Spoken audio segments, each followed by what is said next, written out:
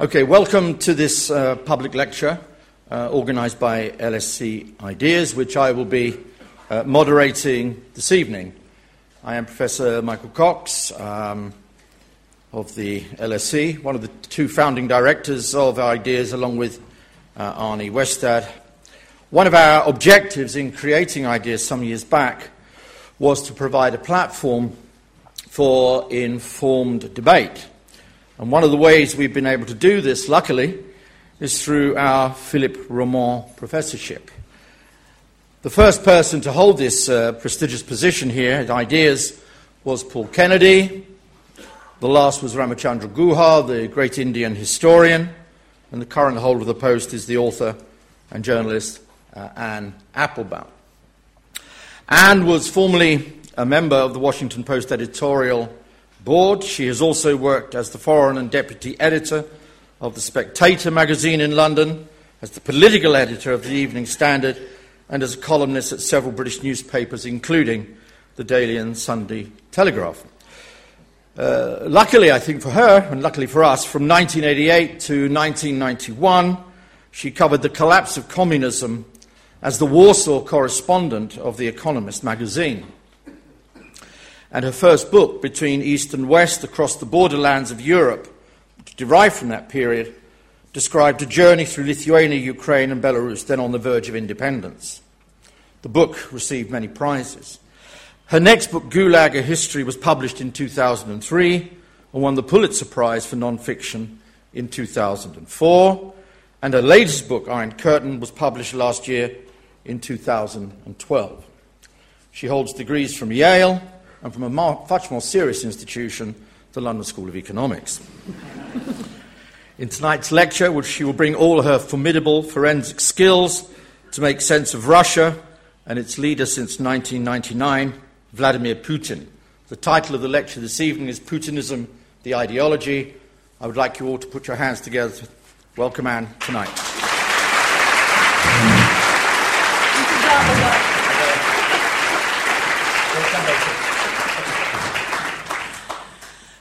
Right, good evening. Thank you very much. I'm delighted to be back here for the third in this series of lectures. I'm impressed that so many of you came here on this freezing cold night. Right, why Putin? Years and years ago, it always used to annoy me when journalists and analysts became obsessed with the personality of the leader of Russia, speculating about his taste in whiskey or his wife's fashion sense or lack of it, and using these little elements of his biography to make judgments about him. Nevertheless, in analyzing Russia today, we are once again confronted with an inescapable fact, and namely that the personality and beliefs of Vladimir Putin, the current Russian president, matter just as much as those of his predecessors, if not more. In a state where authority is still vested in individuals and not in institutions, the president of Russia's vision of his country, his understanding of its history, his education and training and background, and his personal experience of life in the Soviet Union and in contemporary Russia now have an incalculable impact on Russian political life. And as if that were not enough of a reason, I have another reason why I want to talk about the personality of Putin to start out with, which is that I feel that I spotted him early, back when he was still prime minister during the presidency of Boris Yeltsin. And what caught my eye at the time was a visit he made soon after his appointment to that job to the Lubyanka in Moscow. And once the headquarters of the KGB and its most notorious jail, the Lubyanka is now the home of the FSB, Russia's internal security services, an institution which Putin himself directed before being asked to head the government. He visited the Lubyanka in 1999 on December the 20th, a day still known and still celebrated by some in Russia as Chekist Day. It's the anniversary, and that was the 82nd, of the founding of the Cheka, which was Lenin's secret police, the institution that was later became the NKVD and later the KGB. And in that place and on that day, so redolent of the bloodiest pages of Russian history, Putin solemnly unveiled a plaque in memory of Yuri Andropov, Nor was this an accidental gesture. Later, as president, Putin ordered another plaque placed on the Moscow building where Andropov had lived, and he also erected a statue to him in a St. Petersburg suburb. Now, for Putin, who's a man who pays nowadays extensive lip service to the theory of democratic elections and indeed the practice, Andropov would seem an odd hero. Andropov was the longest-serving director of the KGB, holding that office from 1967 until 1982, the year when he briefly became General Secretary of the Communist Party. But unlike some of his predecessors, Andropov was not just some faceless apparatchik or aging party hack. He had a very straightforward theory of governance. So in Soviet terms, he was a modernizer, but not a democrat. So on the contrary, having been the Russian ambassador to Budapest during the Hungarian Revolution in 1956, Andropov understood very precisely the danger which Democrats and other free-thinking and self-organizing groups pose to totalitarian regimes. He also understood simultaneously that, like everyone else in the KGB, that the Soviet economy was lagging far behind that of the West. At the time of his death, he'd come to the conclusion that something had to be done about this, and the conclusion was that order and discipline, as enforced by the methods of the KGB, and that included the fight against alcoholism, laziness, and corruption, coupled with the use of carefully targeted violence against dissidents and other representatives of potentially disruptive small groups, would restore the sagging fortunes of the Soviet economy. Now, Vladimir Putin not only came of age in Andropov's KGB, an organization that he first tried to join by his own account at the age of 15, but he shared some life experiences with the man who later became one of his heroes. As ambassador to Budapest, Andropov had been shocked when young Hungarians first called for democracy and then protested against the communist establishment, and then took up arms against the regime and, not coincidentally, lynched several secret policemen. Putin had a similar experience in Dresden in 1989, where he witnessed mass street protests and the ransacking of the headquarters of the Stasi, the East German secret police. Somebody reminded me today that it is a story told about him is that he was one of the people standing in front of the Russian compound in Dresden, the sort of Russian KGB compound, where he talked a mob out of sacking that building too. Whether that piece of it is true, it is certainly the case that German colleagues of his, as he recalled years later, had suddenly lost their jobs and their privileges from one day to the next, and this was very shocking. Now, both Putin and Andropov drew the same conclusion from these traumatic experiences. Talk of democracy, even when it seems on a pathetic and small and unimportant level, can lead to protests. Protests can attract more followers. The more followers can lead to bigger protests, which lead to attacks on the Chekists. So better to stop all talk of democracy before it gets any further. And as a result, order and discipline are now words in Putin's vocabulary too. Now, this is not to say that Putin is Andropov or that Putin wants to bring back the Soviet Union. But it does mean that Putin, and more importantly, most of the people around him, is steeped in the culture of Andropov's KGB. This is where he was educated, just in the way that someday people will say of the students in this room, you're steeped in the culture of the early 21st century LSE. But what does this mean in practice? At the most fundamental level, he and the people around him believe deeply that the rulers of the state, of the Russian state, must exert careful control over the life of the nation. So events cannot just be allowed to happen. They must be controlled and manipulated. By the same token, markets cannot be genuinely open. Elections cannot be unpredictable. And the modern equivalent of the Soviet dissidents, the very small groups of mostly urban activists who sometimes oppose centralized Kremlin rule, must be carefully controlled through legal pressure, public propaganda, and, if necessary, carefully targeted violence. So just like their Soviet predecessors, Putin and the men around him also assume that anyone not supportive of their regime is by definition suspicious. This is an inherited paranoia, and probably a foreign spy. So at a rally as long ago as 2007, Putin declared that, and this is a quote, Unfortunately, there are still those people in our country who act like jackals at foreign embassies, who count on the support of foreign friends and foreign governments, but not on the support of their own people. This, and I'll come back to it later, was a direct warning to Russia's few remaining human rights activists, trade union activists, as they well understood. It was also a comforting signal sent to Putin's followers, who continue to believe, like Soviet secret policemen before them, that all important decisions are best made in Moscow by a small, unelected group of people who know how to resist these foreign conspiracies. His concern about foreign influence has not faded during his years in power.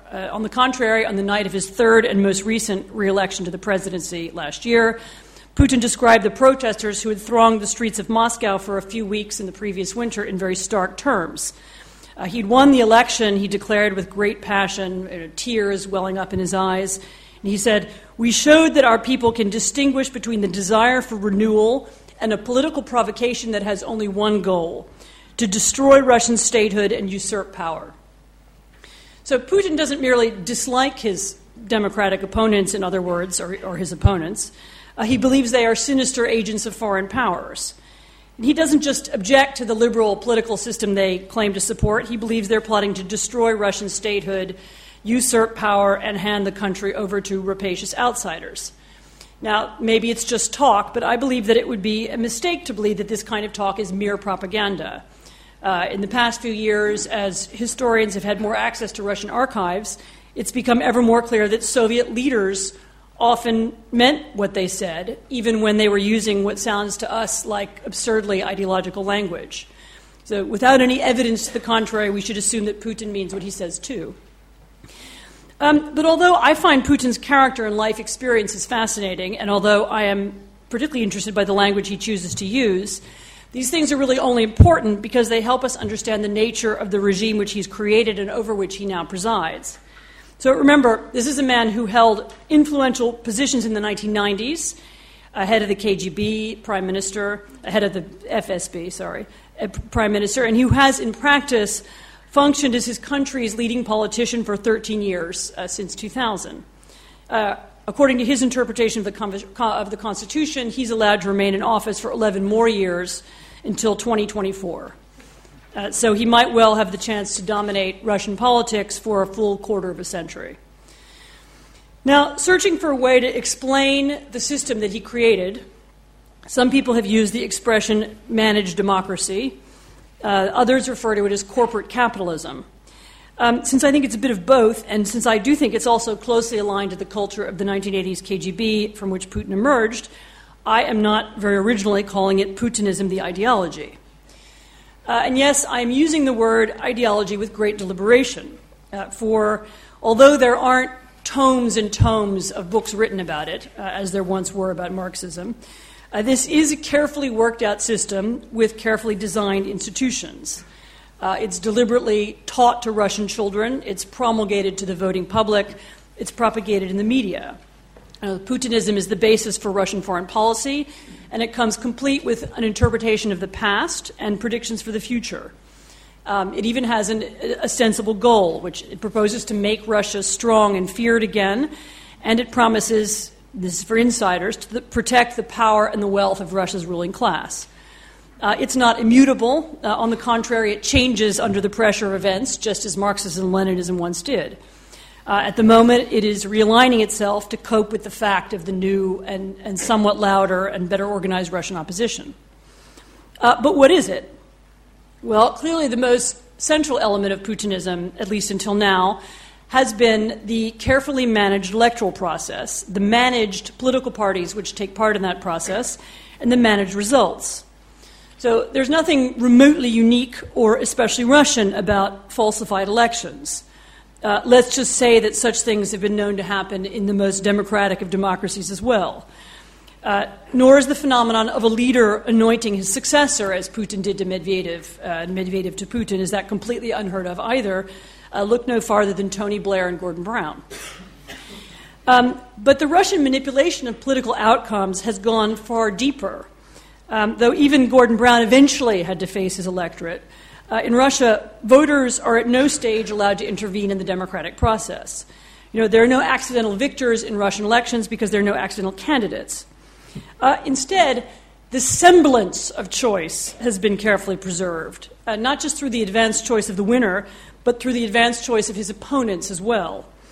Because they do not want Russia to appear to be a one-party state, the Kremlin ensures that there are always several candidates from several parties, some of which have been especially created to look like opponents of the status quo.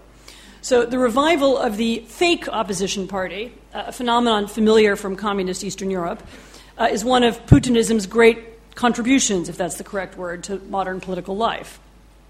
Now, the best and sort of oldest example of this is one of the most famous, Vladimir Zhirinovsky's Liberal Democrats, this very confusing title of his name of his party, which has been known to, which at one point it made the German Liberal Democrats feel they should be allied with him until they worked out that that was the wrong group. But this is a group which routinely won parliamentary seats by sounding more nationalist and more extreme, even to the point of absurdity, than the mainstream Kremlin parties. But somehow, when push came to shove, Zhirinovsky's party inside the Russian parliament, inside the Duma, always voted with the Kremlin. More recently, the Kremlin has tolerated weak and certainly unpopular opponents, such as the oligarch Mikhail Prokhorov, who was allowed to stand against Putin in recent elections, though he had no chance of success. So, by contrast, the Kremlin's genuine opponents have been marginalized, beaten up at demonstrations, jailed, harassed, and insulted. The Other Russia, which was the political grouping created by Garry Kasparov, the former chess champion, was once described on the state-owned website pravda.ru as a, quote, motley army of deviants, criminals, wannabe politicians, fraudsters, and gangsters on the fringes of Russian society. So it's nice and clear. More recently, this is following last winter's demonstration, judges have handed down jail terms to political demonstrators for plotting, quote-unquote, mass unrest.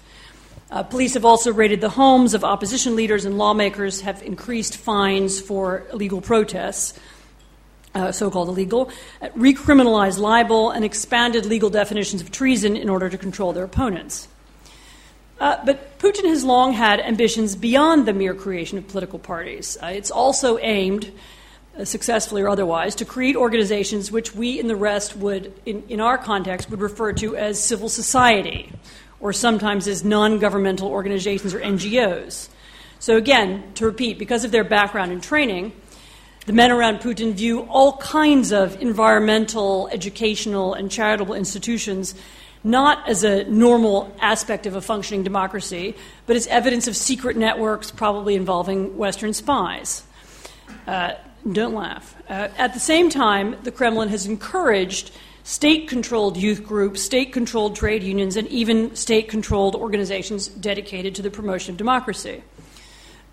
Several years ago, I was asked by an acquaintance at the U.S. Embassy in Moscow to speak at a seminar on civic education for high school teachers, which was being held at something called the Institute for Democracy. So I went, and I gave a short, fairly predictable speech about Western journalism, of a kind I've given many times in Russia before to other kinds of groups. And immediately the audience attacked me. And the first questioner wanted to know, why does America support Chechen terrorism? Another asked me how I, as a representative of the Washington Post, which I then was, which they said was widely known to be a U.S. government-controlled newspaper and a mouthpiece of the White House, how could I even come there and speak about a free press? Well, The audience went on parroting this really extreme version of this kind of neo-communist, anti-American propaganda, which actually now more frequently appears in the Russian press and then was a little bit more surprising. I was very surprised by it. And afterwards I asked the organizer to explain to me the origins of the Institute for Democracy. Ah, yes, it was, she told me, actually an older organization, formerly known in Soviet times as the Institute for World Peace. Though it had a new title, it was under the same direction, same guy was still running it, and it operated according to the same principles. In other words, it taught students to follow whatever government line was currently in fashion. Once that was international communism, and now it's democracy. So, I don't know, I would guess that the perks proffered by the Institute for Democracy, I don't know what it was, a free trip to Moscow, free meals, maybe a stipend, encouraged many of the participants who were, by their own account, mostly provincial high school teachers, and that presumably encouraged them to attend the seminar. But I suspect they'd made an ideological decision as well. They came from that part of society which, like Putin's entourage, preferred the more orderly world of state-organized civic society to unconstrained individual liberty, from the part which believes, as the Russian press frequently state, that non-government groups who promote democracy are by definition Western spies.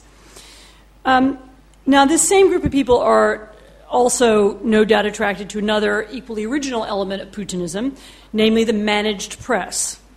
This is not the censored press, it's the managed press. So in his media policy, Putin has, at least for the most part, deviated from the methods of Andropov and his Soviet colleagues, who simply locked up all critics, censored everything, and made sure that everything that appeared in public was according to the party line. Nowadays, the system is different. Theoretically, the press is free up to a point. You can, for example, publish a small independent newspaper as long as it remains very small. You can function as an independent journalist so long as you don't publish anything that truly endangers the status quo. Nevertheless, there are limits. For just as the press knows it has a certain sphere of freedom, it also knows that if its circulation goes too high or its reporters' questions become too uncomfortable, then official attitudes will change. Some years ago, when traveling in the Volgograd region, I met an attractive young woman journalist who worked at a local television station which was owned by the regional government, as most local television stations in Russia are. So we talked about press freedom and all the exciting opportunities open to young journalists, and she, I think, wanted to go to the West and study, and I was very impressed.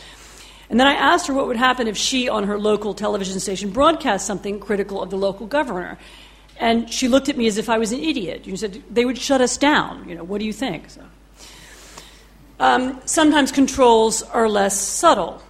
Novaya Gazeta, this is the one Moscow newspaper which still criticizes it, mostly it's anti-corruption, but also criticizes Putin and the Kremlin directly and indirectly, has had its journalists beaten up, its offices broken into, and its accounts audited again and again. Anna Politkovskaya, who's Novaya Gazeta's most famous and most talented reporter, was murdered several years ago in the middle of the day in the stairwell of her own apartment building. Under very suspicious circumstances. So with tactics like that, there's no need to shut that many newspapers down. And in fact, the Politkovskaya case illustrates rather well how Putinism has worked. So it doesn't eliminate all real political opponents. It only eliminates those who become too famous or too popular. It doesn't use mass violence, but to repeat, it uses targeted violence on the grounds that if the arrest or murder of a single person is well known enough, then that might be enough to scare hundreds of others. Politkovskaya was allowed to function for many years, actually, and wrote some very brilliant books and articles, but she was killed when her investigations brought her too close to the truth about Putin and some of the complexities of the Chechen War. Mikhail Khodorkovsky, the oil magnate, who had been allowed to get rich in the 1990s, was arrested by Putin when his money made him too independent. The women of Pussy Riot were allowed to stage protests. This is a more recent story. But when they began to attract real notoriety, they were sent to labor camps. So thus, at least until recently, Putin has been able to exercise greater control over the remaining oligarchs, the remaining journalists, and the remaining protesters. Without Stalin-style mass arrests, would-be regime opponents can be intimidated into silence and cooperation because no one wants to share the fate of Politkovskaya, Khodorkovsky, or the women in prison in Siberia. Now, the Putin ideology does not operate in a vacuum. As Marx said, and he said many wise things, base determines superstructure. The economy impacts the society, and there's no doubt about the fact that Russia's carefully managed democracy is fueled, funded, and supported by a carefully managed economy. It is, and it has been since 1991, a mistake to call this system capitalist, although it possesses some apparently capitalist institutions like stock markets and banks, because, in fact, the resemblance is superficial. In truth, Russia is not a capitalist society. It's a rent-seeking oil economy, one which resembles Saudi Arabia far more than the United States or Western Europe. But even as an oil economy, Russia is an original one with distinctly Putinist elements. As in Saudi Arabia, the nation's largest companies and banks, Gazprom, Lukoil, Rosneft, are owned by a small group of people. Yet these owners are not an official ruling family like the House of Saud. Instead, they are a subset of Putin's inner circle. So some of them hold double jobs as government officials and captains of industry.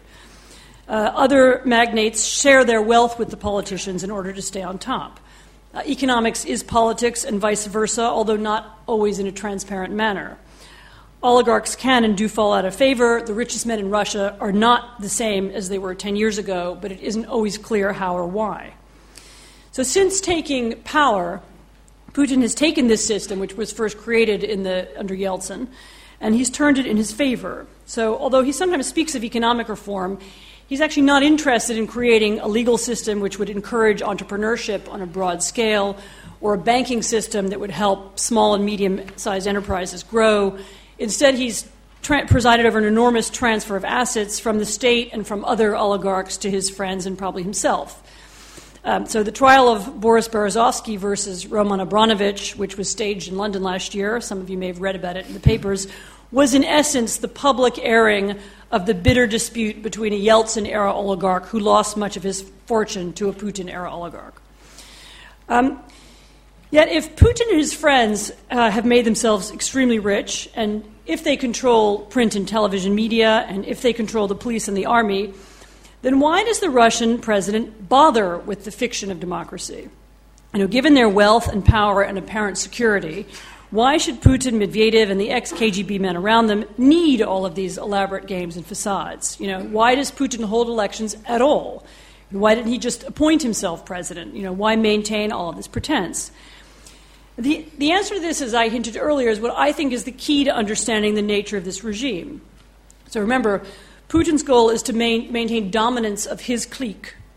And for some time now, this ex-KGB inner circle have believed that the greatest threat to their power and control and their money is not the West as such, but Western democracy rhetoric. So Putin and Medvedev do not, and they cannot possibly seriously fear Western military attack, that NATO and the Belgians and the Portuguese will get together and invade.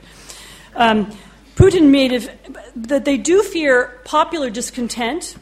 They fear the public questioning of their personal wealth. They fear the open criticism of the basic tenets of Putinism, and of course, political demonstrations of the sort that created the Orange Revolution in Ukraine and those which happened on a smaller scale after the parliamentary elections in the winter of 2011. To stave these things off, they believe they have to work hard to maintain their legitimacy, both at home and abroad. So for example, during his 2008 election campaign, it's true, Medvedev did not travel around the country and he did not meet with supporters. Nevertheless, a campaign atmosphere was created. People were encouraged to vote.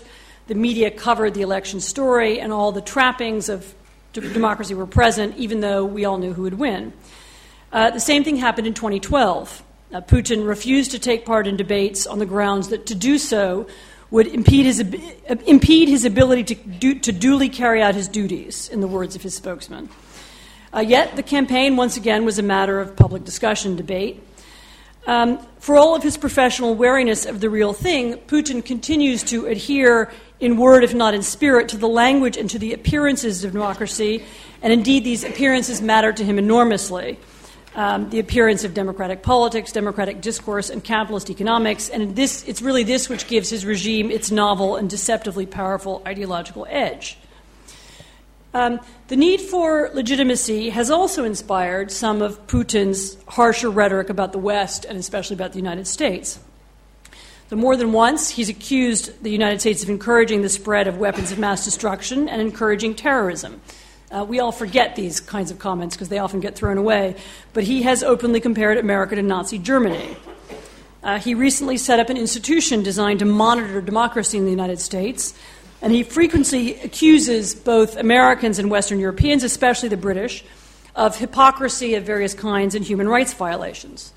Now, this rhetoric serves several purposes, but above all, it is designed to inoculate the Russian public against the example of more open societies. Underlining this rhetoric is the Putinist interpretation of history. Famously, we all know this, the ex-Russian president once described the breakup of the Soviet Union as the greatest geopolitical catastrophe of the 20th century. He's also displayed Soviet flags in anniversary parades, and he's brought a neutral version of the history of Stalinism to Russian textbooks. More importantly, Putin has spent much of the past decade trying to promulgate an alternate post-Soviet history. So in his version of events, 1989 and 1990 was not a moment of liberation, but it was the beginning of economic collapse. And the hardships and deprivations which Russians genuinely experienced during the 1990s were not the result of decades of communist neglect and of widespread theft, but of Western-style capitalism, democracy, and Western economic advice. Communism was stable and safe, and post-communism was a disaster. The Soviet Union was great, at least within some parameters, and Russia was, until Putin's arrival, a failure. The Soviet Empire, launched in 1945, was a moment of triumph to be remembered proudly, and the blood and terror required to achieve it are forgotten. The more people believe all this, the less likely they are, and this is what I assume is the case, the less likely they will be to want a system which is more genuinely democratic and genuinely capitalist. So the more nostalgia there is for Soviet-era symbols, especially imperial symbols from the year 1945, the more secure the KGB clique is going to be. This context makes Putin's harsher verbal attacks on some of Russia's neighbors easier to understand, too. In the past, his most vitriolic rhetoric has been reserved for those countries which most successfully navigated the path from communism to open societies, and which maintain the most open and most pro-Western political systems: Poland, Estonia, until recently Georgia, and until recently Ukraine. So it's highly improbable, for example, that Putin ever feared the missile defense shield which President Bush wanted to place in Poland, and it's impossible to believe that he was truly intimidated by NATO's somewhat pathetic relationship with Georgia. But he is afraid of the example set by these countries, since they challenge his own country's geopolitical choices and they offer an alternate narrative, and American support for them has infuriated him. Russia's foreign policy towards the post-Arab Spring Middle East is also dictated in part, I believe, by concerns for legitimacy at home. Russia's behavior in Syria is, in this sense, highly ideological. Again, although Russian diplomats are openly contemptuous of Assad, and although Russian economic interests, when you look at what they really are in fact very narrow, it's clear that the Russian government, in the wake of the successful Libyan revolution, does not want to see another authoritarian state toppled by a popular revolution. It's just too close to home. Nor does he want to see another victory, quote-unquote victory, for the Western democracies or for what might be broadly understood as a Western political movement, although how Western they are, who knows. But that he fears that it undermines his own authority and his place in the world. Now, Russia is not alone in fearing the democratic example of the West and in preferring, therefore, to see authoritarian regimes around the world succeed.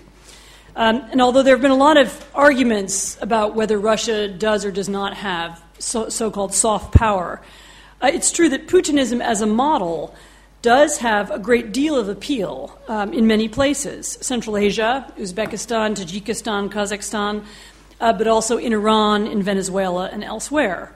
The Iranian president Ahmadinejad took a leaf out of Putin's book a few years ago when he held an academic conference in Tehran to discuss the Holocaust. And he invited a number of famous Holocaust deniers. So he declared this an opportunity for thinkers who cannot express their views freely in Europe about the Holocaust.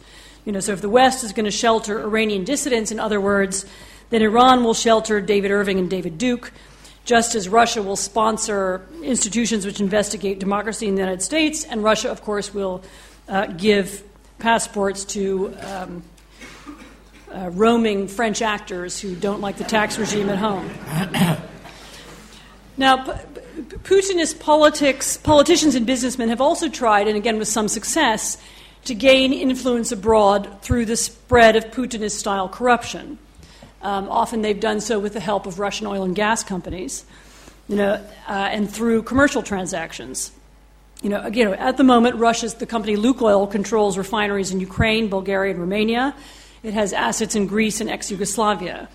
Gazprom now owns the Serbian National Oil Company, which according to things said at the time, was openly purchased with an eye to the influence it would bring, as well as a third of the Portuguese gas company, Galp Energia. It has very close ties with the Austrian energy giant, OMV, and a strong relationship with Ruhrgas in Germany. So if all of these were purely economic relationships, I wouldn't bother to mention them. But in every single country where they've invested, the Russian oil and gas oligarchs have not only lobbied, have also lobbied for financial and banking regulations which will be favorable to their interests, and they have used their money to influence foreign politicians as well. So famously, even a German chancellor, Gerhard Schroeder, was induced to go and work for Gazprom immediately upon leaving office. So thus does Putinism try to preserve itself at home, promote itself abroad, and protect the wealth and power of its leaders. And yet, of course, the ultimate test of an ideology is not whether it can work for a brief period of time, but can it last? If I had given this lecture 5 years ago, I might well have argued that, yes, absolutely it can last. With energy prices still rising and the media monopoly firmly in place, there really seemed no reason to doubt it. The events of the last 18 months, though, mean that I have to be more cautious about the durability of Putinism, as does everybody in the wake of the Arab Spring have to be cautious about predicting anything. But it's true that in recent years, the building blocks of Putinism have begun to look weaker. So clearly the growth of the Internet has helped to undermine Putin's media monopoly. Partly as a result, the managed elections, once accepted by Russians without apparent comment, have sparked a series of open protests. It's harder to fool this generation of Russians, or at least harder to get them to roll their eyes, support the traditional fatalism and ignore the obviously falsified elections. At the same time, his own political party and his own civil society organizations, Nashi and other groups, have more recently attracted opprobrium rather than new members because they're associated with official corruption. As a result of these changes, a new Russian opposition has emerged. Unlike its predecessors, its rhetoric and energy are focused not on ideas about human rights, but on corruption, on theft, government theft, and on the lack of transparency in the government and the economy, precisely the things which Putinism depends upon to survive. Meanwhile, the implicit promise of Putinism, we will offer you stability and a slowly rising standard of living if you allow us to rule, has been eroded by much slower growth in parts of the country. And a major drop in oil prices would accelerate this process because it would deprive the Russian state budget of most of its revenues. So if the dramatic fall in gas prices in the United States heralds a real change in Europe, then some of Russia's ability to influence the political views of its neighbors might change as well. Certainly the uptick in violence, the harsher legal methods, and the extremely harsh language Putin has used in recent months against the new and still very small political opposition indicate that he too is worried. Managed democracy, the whole point of it was to keep these kinds of movements weak and fragmented.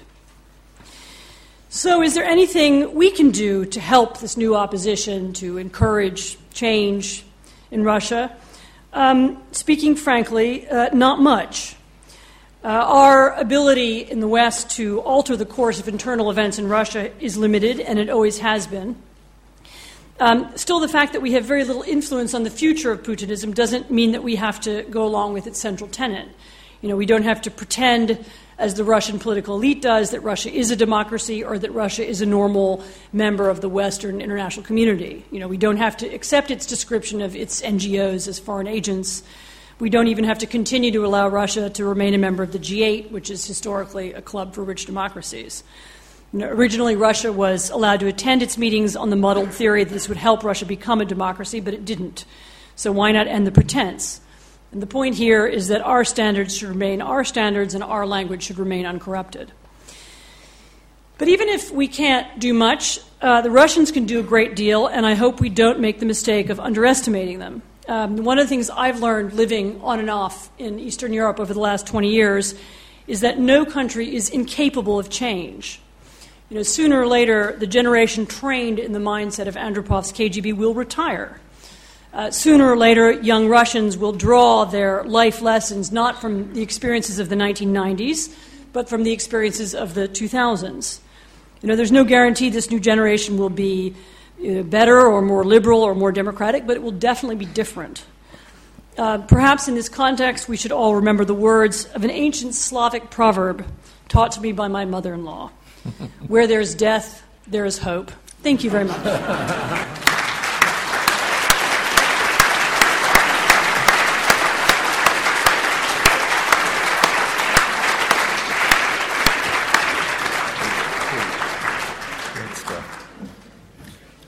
When Anne was talking about Russian influence abroad as a lifelong supporter of Arsenal, immediately I thought of Chelsea and wondered, should I view the team in blue more differently today than I've ever done in the past? There you go. Chelsea is soft power. Discuss. I want to start off with one question, which goes back to the beginning of your wonderful lecture there, Anne. Who, you said, he created this system. We don't want to go necessarily into deep origins, but much of what you described seemed to me sound like Stalinism in a modern variety. That maybe many of the things that he also inherited from the Yeltsin period. It does seem to me that often we get this kind of comparison between the Yeltsin years and the Putin years. And it does seem to me that many of the practices which were very illiberal and very undemocratic, and the use of money to buy elections. Remember, Berezovsky and Khodorkovsky and the others bought the election for Yeltsin in 1996. So I wonder, in terms of the origins, has he inherited more than he's actually himself created? I think absolutely he inherited a previous system. And it's also true that many of the elements of what became Putinism were put in place in the 1990s. It was possible to control the media and to take charge of the media because it had been divvied up between various Yeltsin-era oligarchs who were then, some were made to conform or made to leave the country or made to hand over their work. The revival of the old KGB, now the FSB, also began in the Yeltsin era too. There was a kind of wobble in the early 90s when it looked like the KGB might not last, but really by 1995, 96, it's been reinvigorated. It has new powers. I think it was given power to begin to control the internet very early, 96, 97, I don't remember the date. But it's absolutely, this begins early on, and Putin is really the effect of these changes rather than the cause of them. And I certainly didn't intend to make him sound like it was all in his, Putinism came out of his brain. You can understand when you name an ism after a person, like Stalinism, it invariably sounds that way. But it's really a shortcut because I can't think of a better name for it. No, great. And it was also Yeltsin who facilitated Putin's ascension to the prime ministership in 1999. We were discussing this earlier. Yeltsin and people around Yeltsin brought Putin into the government, and it's all under still fairly murky circumstances exactly how and why that happened. But it was certainly them. They were the ones who promoted him. Yeah, great. Okay. A number of hands have already gone up. I'll take two at a time. A gentleman over here, and I'll take Adam Roberts from the front there second. Please, yeah. Thanks a lot very much, Professor Applebaum. You talked about the way that Putin manages the press rather than censors it. And I was just wondering if you could just explore that difference a little bit more comprehensively. Thank you. Okay, fine. Could you bring the thing over here quickly, please? Oh, you got one. Adam, please. Adam Roberts. Could you say a bit more about belief? You suggested that the lesson of the Soviet archives is that good communists believed what they were saying. But we know that they didn't always. And there was a decline in belief, an observable decline in belief in the communist system over decades. And you also suggested that perhaps, as it were, the present rulers of Russia really believe in this ideology. But if, and it's perhaps a big if, but if they can see some of the patent absurdities of it, the extremism of the accusations, just as many in the Soviet Union saw the absurdity of calling all opponents in Czechoslovakia, as it were, Western lackeys and the like, one could see a rot set in. And if Putin gets associated not with success but with failures, perhaps over Syria, perhaps over another case, might the level of belief be vulnerable to change? Thanks. I'll take those two. Yeah. Two. I'll start with Adam Roberts. Yes, indeed, belief rises and falls and declines. And Putinism is, by comparison to the massive edifice that was Soviet Marxism, it's a pretty thin thing. It does have a theory of history, and it's been put in the textbooks, and there is rhetoric around it. But it suffers from some of the same things that Stalinism was always an attempt at totalitarianism. It never succeeded in being totalitarian. The idea was that it would, everybody would eventually believe all the same thing, but it never quite worked out in that way. And Putinism, in that sense, is also, it's an attempt to create a kind of stable, managed democracy. And I was trying to describe that attempt. Whether it will succeed is doubtful. I mean, in fact, the nature of the new opposition, which has interestingly evolved with Putinism, is quite different from the old opposition. So in 10 years ago, there was a kind of opposition to the parties of power in the Kremlin that used human rights rhetoric and spoke of democracy and harked back to an earlier era of dissent. And the new opposition doesn't do that at all. It speaks very clearly about corruption. It's organized around websites that examine and report corruption, and it's aimed, in a way, it's more symbiotic with Putinism. It attempts to undermine Putin's claim to have created this stable and useful system. So absolutely it can be undermined. The person who I think believes what he says, at least some of the time, is Putin himself. I mean, the rhetoric about Western NGOs and Western groups and environmental organizations and so on, he's repeated several times over the years, unprovoked. I mean, it comes out of him when he wants to talk about these kinds of organizations, and I see no reason to think that's fake. I mean, I don't have any, in the way that when Stalin said he wanted to conquer Europe, do we have any reason to think that was a lie? I mean, no, he did. He made a stab at it. So it's, again, you're going to have the question with Putinism that you often have with Bolshevism. To what extent do people believe what they say, and to what extent do they say things because it makes you fit in better? But absolutely, it's underminable, and it can be, in a way, more easily than Marxism, which was a much more complete system. Just to add to Adam's point, I mean, do you think there's a sociological aspect to this thing? Put it rather crudely, it's the middle class who don't like it, but essentially maybe a lot of working class people who have got more stability, maybe better salaries since 1998, since the financial. They may think, well, it's not so bad. Well, it clearly has been the case that people have been saying it's not so bad. I mean, opinion polls in Russia have for a decade been saying, people are asked questions, do you like your local government? No. Do you like the way the justice system works? No. Do you like the way your factory works? No. Do you like Putin? Yes. I mean, there have been poll after poll has looked like that, and he did become successfully. I mean, he successfully became a symbol of stability, the rhetoric about the 90s, that the 90s were all chaos and catastrophe, and that I have now created something better, I think was indeed popular. I don't mean to imply at all that he's not popular. I mean, the high school teachers at the Institute for Democracy clearly very keen on it.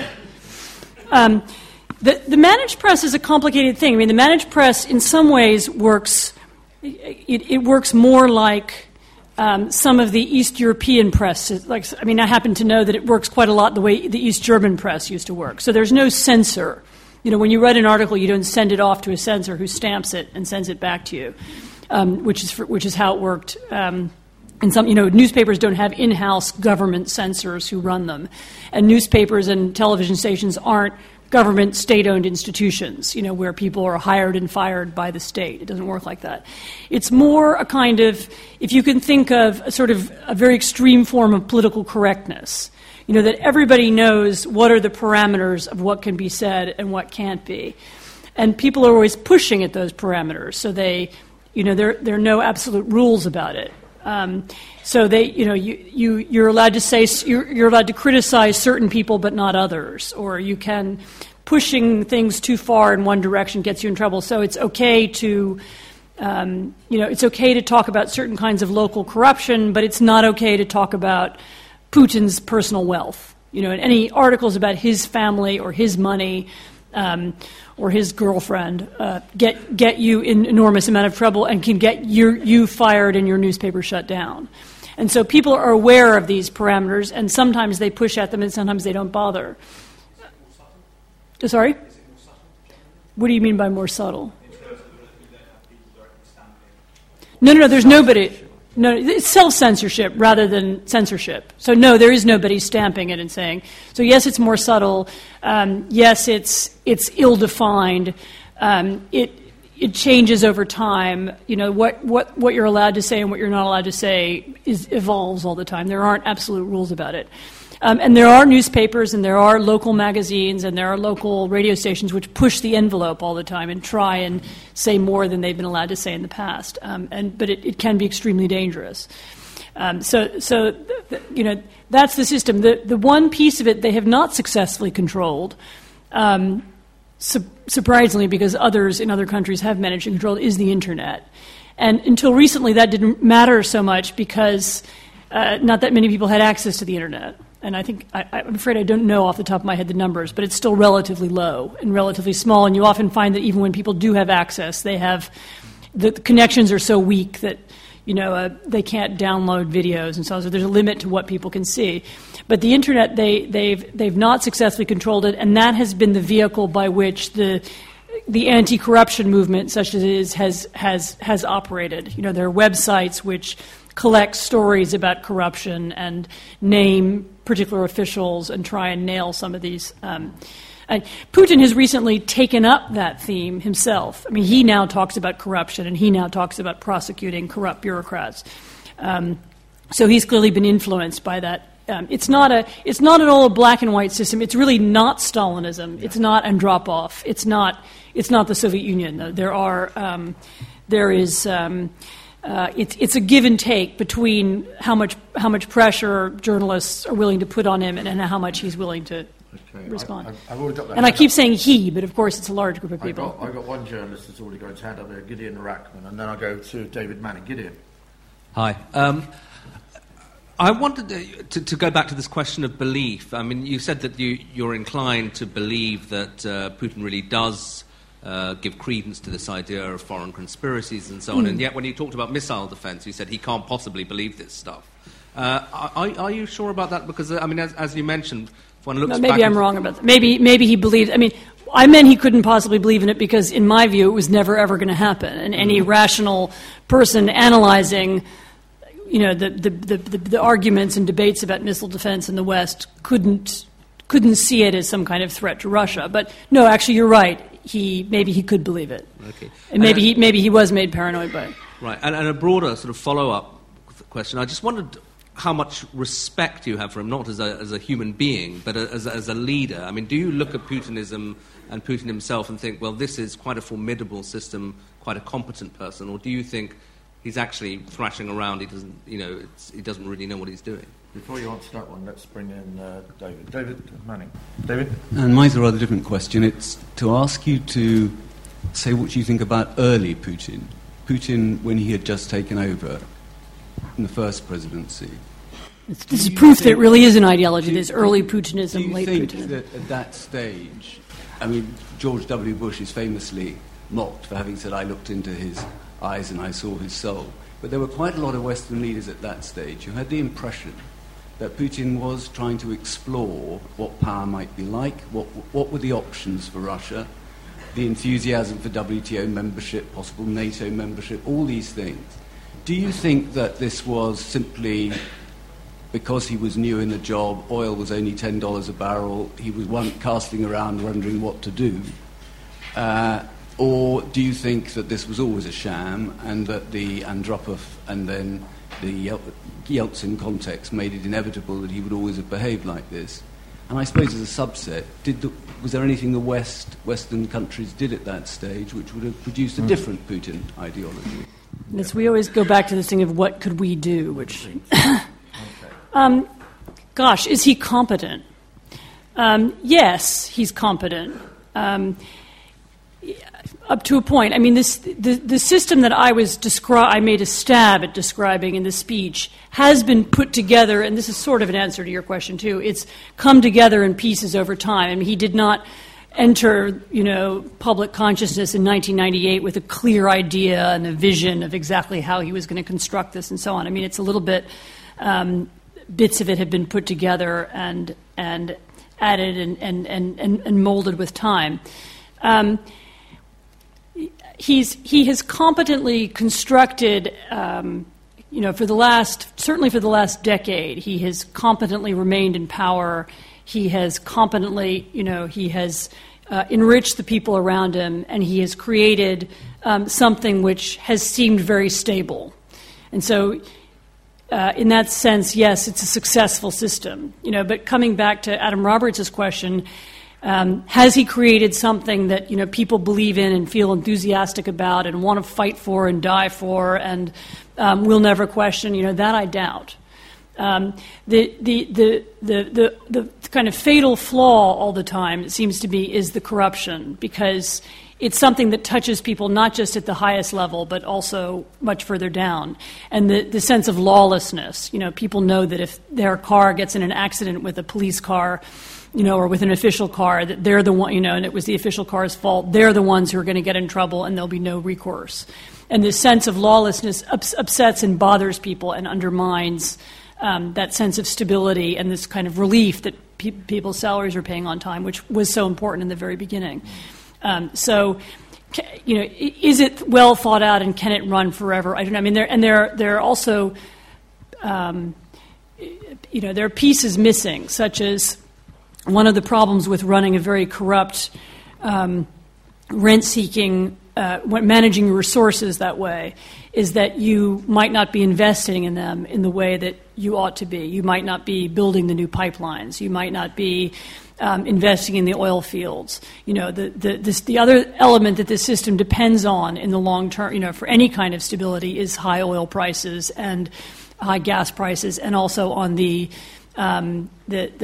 continued success of Russian natural resource extraction. Is he managing that well? Is he ensuring that the people who run these companies are competent? That I doubt. I mean, if people's primary goal is extracting money for themselves, then it's then I don't know whether how long it'll stay. That will work. Early Putinism. I mean, He's actually I don't want to make a caricature of him, because I think he's somebody who thinks of himself as blending, the best of the West and the Russian East.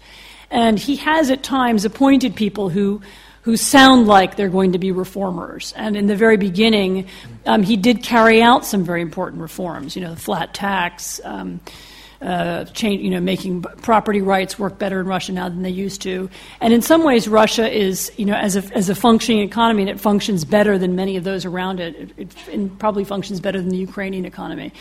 And that's they're I don't think it's because he doesn't understand how these things work. And I think he initially had hoped to achieve some kind of fusion of the best of the Russian and the best of the West, whatever that would mean. I mean, it's a kind of a mishmash idea.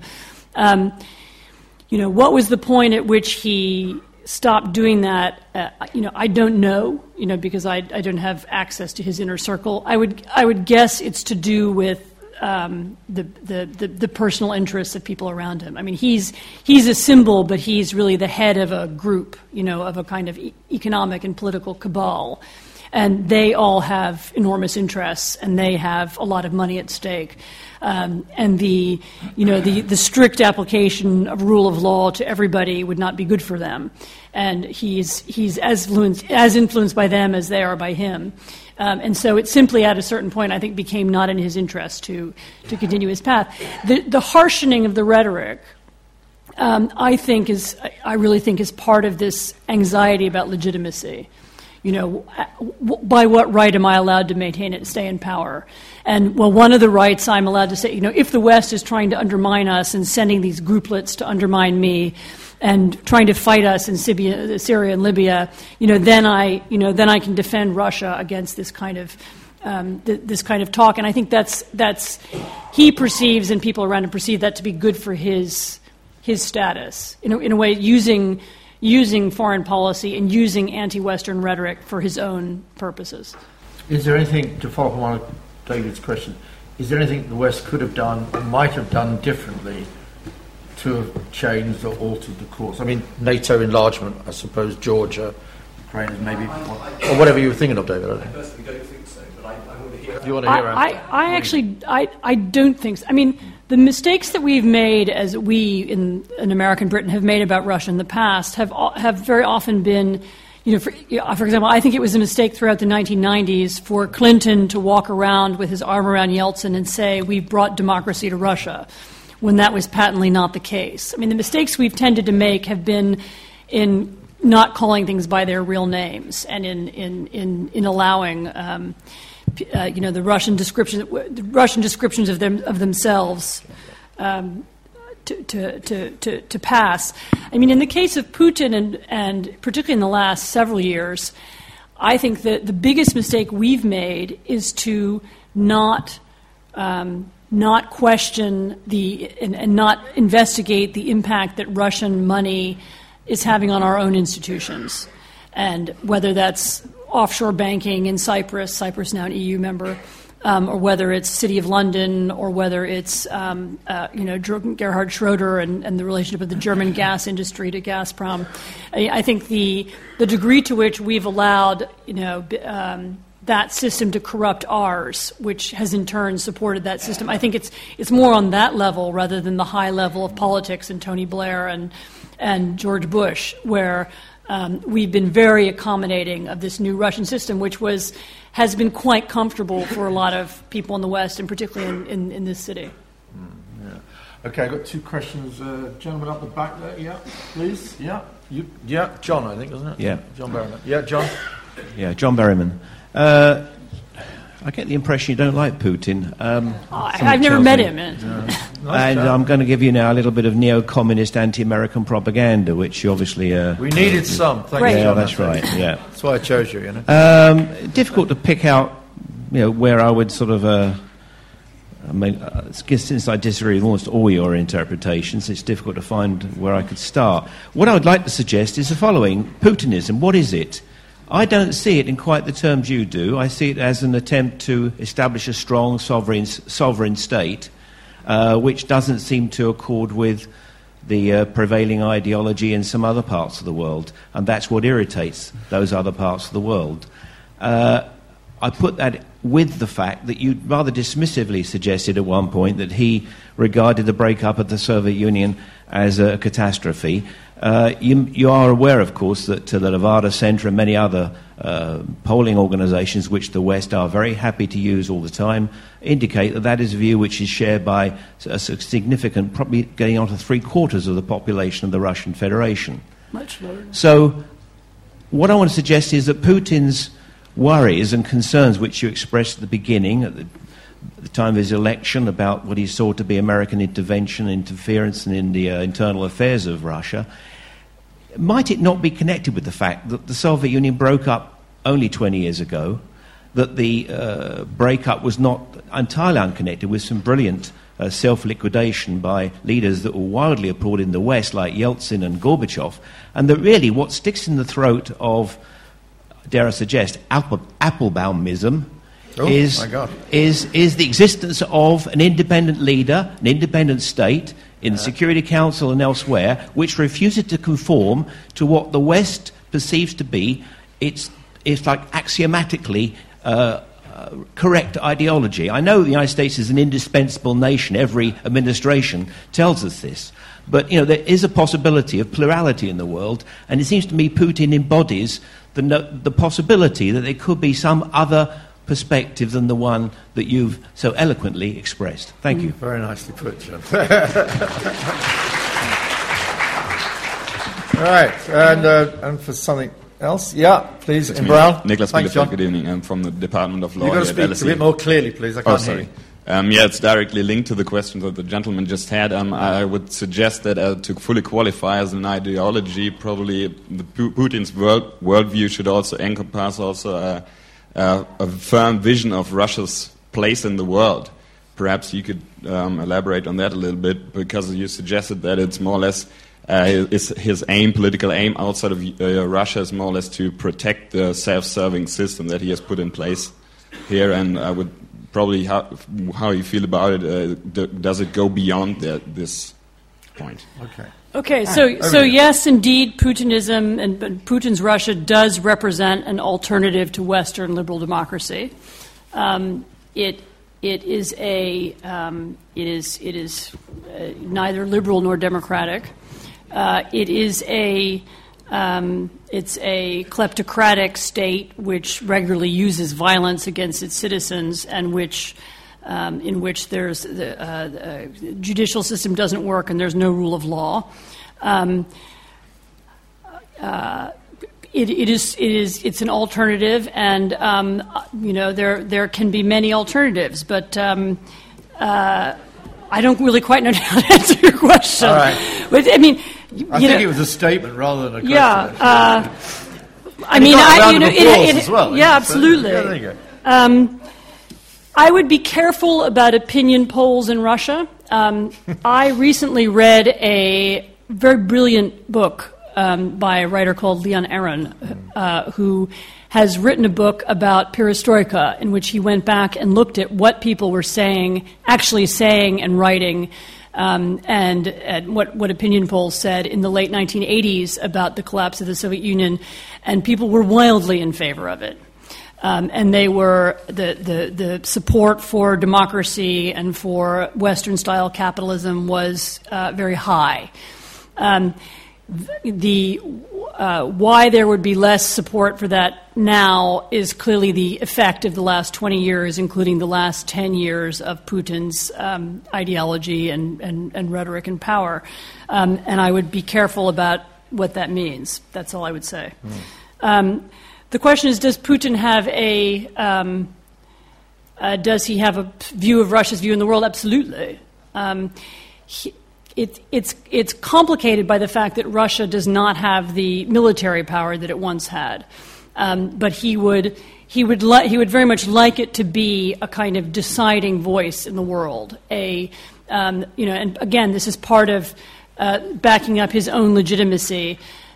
He would like Russia to have to be decisive inside the United Nations, to be a leading voice in Europe, and he continues to see Russia as the obvious rival to the United States, even though the United States does not see Russia as an obvious rival itself anymore. And in fact, Russia figures very low in American priorities right now, I mean, rightly or wrongly, and whether that's good or bad. It's problem number 17 on the list that starts with Iraq, Iran, North Korea, and so on. But he continues to raise within Russia. He speaks as if the United States is still his main rival.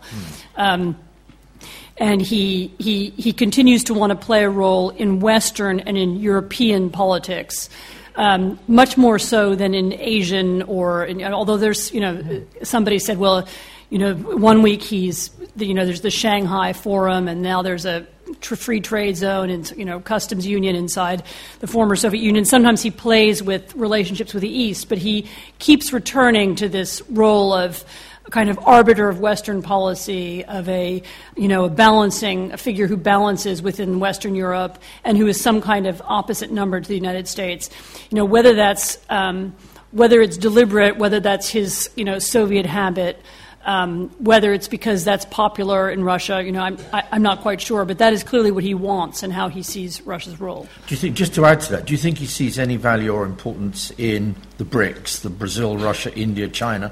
They now held their fourth meeting in India last year. I mean, the Russians do talk the Russians are very, very keen on being in the BRICS. Absolutely keen on being in the BRICS because of the BRICS, they are by far the least successful economically, and so being in the group. No, this is Russia is being inside the group of the BRICS is good for them. I mean, you have these very fast-growing economies: Brazil, China, and India. And Russia has, it's been said many times that Russia doesn't quite fit in that group in the same way because it's essentially an oil economy rather than an entrepreneurial economy. But it's very good for Russia's image, to be part of that group. And so, yes, they're keen on it. Yeah. I just want to redress the gender balances. Two women over here. Yeah, 1 and 2. Yeah, doesn't matter which way you are. Thanks. And then in red. When you were discussing the establishment of managed civil society, you referred to the establishment of state trade unions. I wondered if there was any space in Russia for a free trade union movement to develop. I'm, of course, thinking of the example of what happened in Poland and in its role in the downfall of the Eastern European Soviet Empire. Okay. So, Solidarność question, and then putting it along, please. Thank you. Yeah. Hi. Yes, I just wondered if we know, and you know, anything particular about Putin's view of China, not particularly as a Chinese economy, but of the Chinese Communist Party and his relationship with them. Okay. 2 questions, Anne.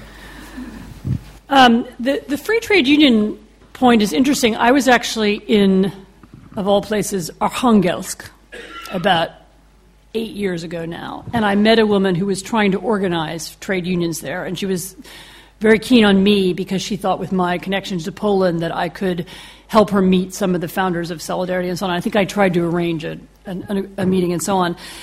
This has been one of the things that the Russian, the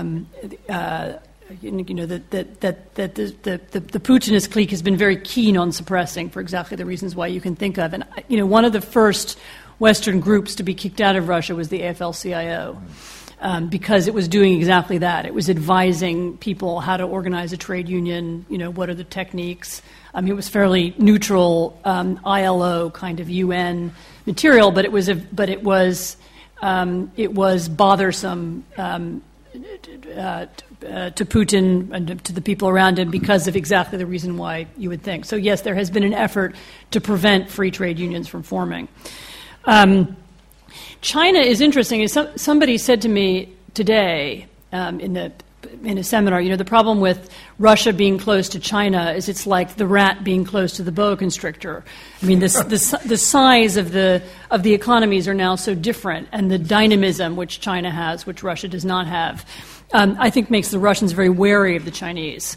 The fact that several million probably Chinese now live on the Russian side of the border in Siberia is something that people know about but don't talk about much. I mean, I've seen photographs of that border. On the Chinese side, there are these huge buildings now, an enormous, brand new city, and on the Russian side, wooden huts. I mean, I'm exaggerating, but there's not much there, and so there's an enormous amount of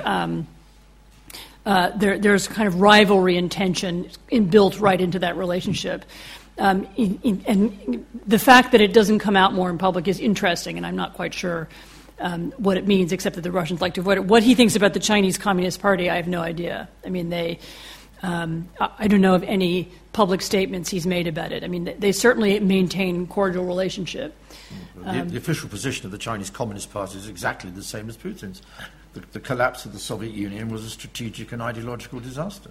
That is the official position of the Chinese. That is true. My friend Professor Westad took me around the party bookshop in Beijing and translated all the documents for me. And the Chinese paid a lot of attention to Gorbachev and a lot of attention to what they think went wrong. The lessons of history. And they followed the lessons of history very well. But how it works the other way around, I know less about. Okay. We've got a few more questions over here. It's going to be the last set of questions. Hello, can you hear? Gentleman there first, and then move it forward. Yeah. Robert Chancellor, St Anthony's. Thank you, Professor Applebaum, for your carefully constructed portrait of Putin. Bearing in mind that the British Council remains closed in Russia, and also there's no progress with Litvinenko, and also the American Magnitsky bill, in contrast to the need for energy security, how do you see the future for the policy of engagement? Okay. And then move it forward. Could you just, or across, doesn't it? Yeah, sir, please. Do you agree with Neil Ferguson that Russia shouldn't really be included in the BRICS because of its overdependence on energy, its aging population, and that really after the early to mid-2020s it will be in decline economically? Okay, and then there's a chap behind you. But just take the three, please. Yeah. Or maybe the number. Yeah. I'd like to ask a question about Medvedev. Was he anything other than a puppet of Putin? Okay, and there's another chap just behind. Just pass it back. We'll take 4. I thought you said 3. Oh, I know. You can handle it. Yeah, one last one. Could you elaborate a little bit more about on the relationship between the Russian Orthodox Church and Putin, or differently asked, what role does it play in ensuring the power structure? Right, okay, so we've got one on engagement, one on the BRICS, one on Medvedev, and one on the church. You answer all those, and then we'll say goodnight. How much time? Oh, I don't know, as much as you like. Right, I don't have Neil Ferguson's strong views about the BRICS, I don't think. And I think. But anyway. I'm not sure I'm invested in the existence of this institution. But I mean, I think I will just repeat what I said earlier, which is that yes, Russia increasingly looks odd in that company because it's a one-trick pony, and because it's an energy-dependent economy in the way that those 3 aren't.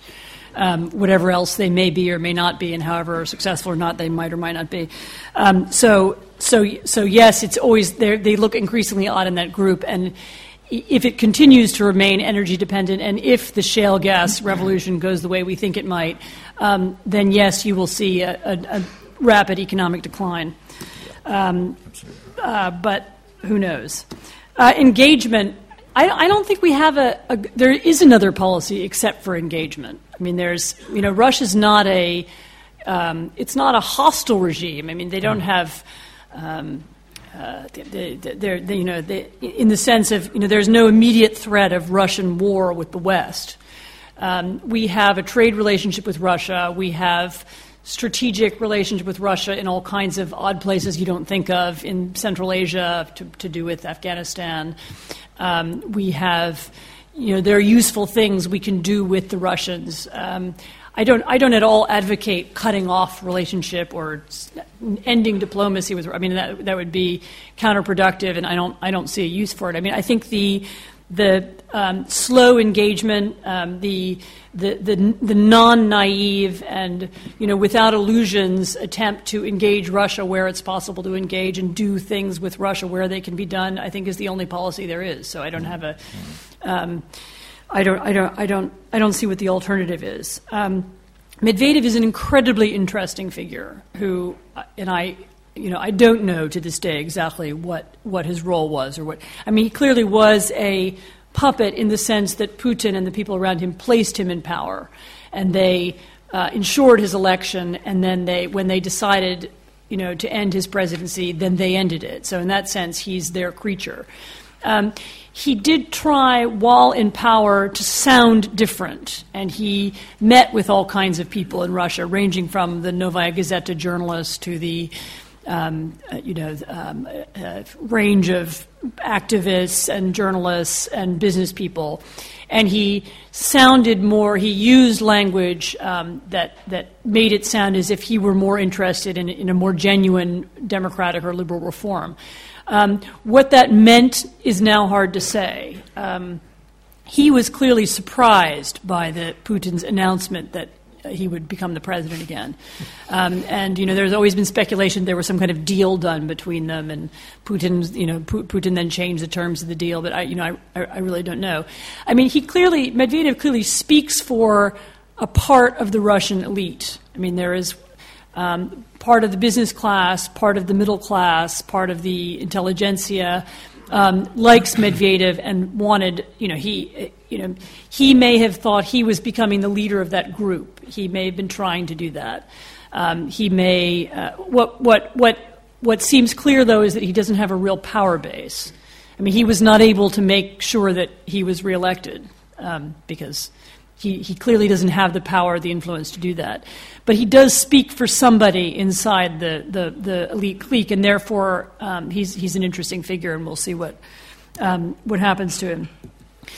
Russian Orthodox Church, very long story. A piece of Putin's search for legitimacy and for a kind of a historical story that will support his right to remain in power is his relationship with the church.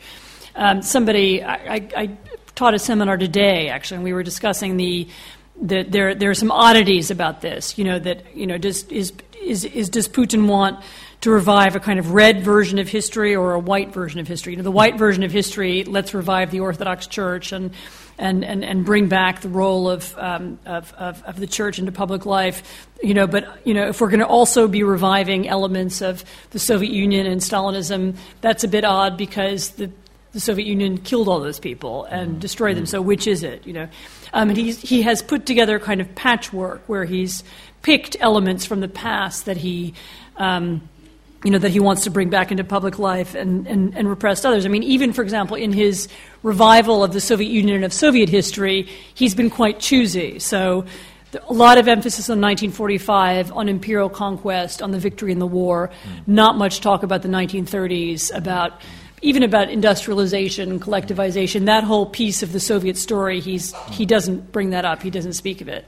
The Russian Orthodox Church, again, as a way to establish his credentials to be leader of Russia, clearly having a relationship with this very ancient institution is part of it, and he's played with it. Does it contradict some of the other things he says? Yes, but life is sometimes contradictory. Okay, and on that Hegelian note, we shall conclude. I just want to make a couple of quick announcements.